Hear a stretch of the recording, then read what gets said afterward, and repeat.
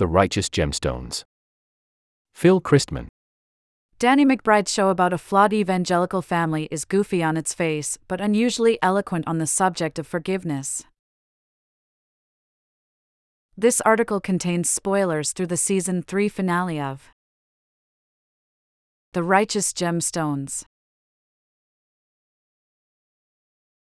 Though it uses the register of low comedy rather than moody character study or tragicomic caper, HBO's The Righteous Gemstones, which follows a family of materialistic and vaguely corrupt religious showpeople, is prestige TV in the classic mold. Like Succession, or Better Call Saul, it centers on a richly flawed antihero as he builds his empire, and, in the process, studies the workings of American power and money. The popularity of these shows has led some critics to suspect that closely attending to such protagonists, especially when they are lent the glamour of handsome, high-budget production values, doubles as a form of subtle approval. In applying this storytelling model to a specifically Christian milieu, though, Gemstones upends it. Its characters are also flawed, and also vividly rendered. But for their bad behavior, they expect, and are granted, absolution, a worldview that foregrounds how strange and arbitrary the act of forgiveness is in the first place.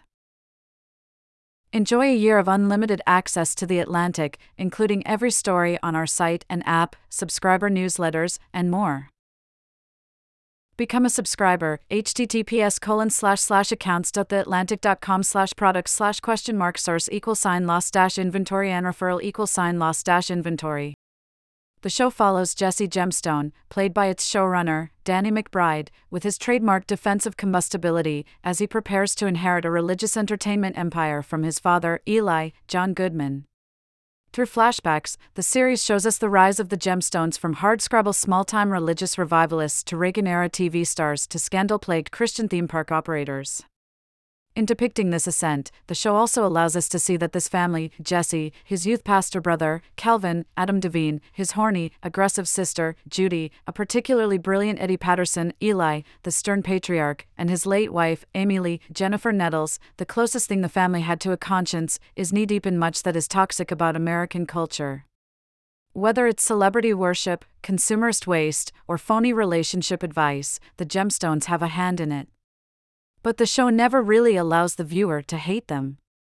They are too funny, too desperate, too pathetic, too humanly appetitive to lose the audience's grudging affection. Never miss a story. Start your free trial. Uncompromising quality. Enduring impact. Your support ensures a bright future for independent journalism. Get started, https://accounts.theatlantic.com/products/free-trial/?source=signgate_below_fold. Already have an account? Sign in, https://accounts.theatlantic.com/login.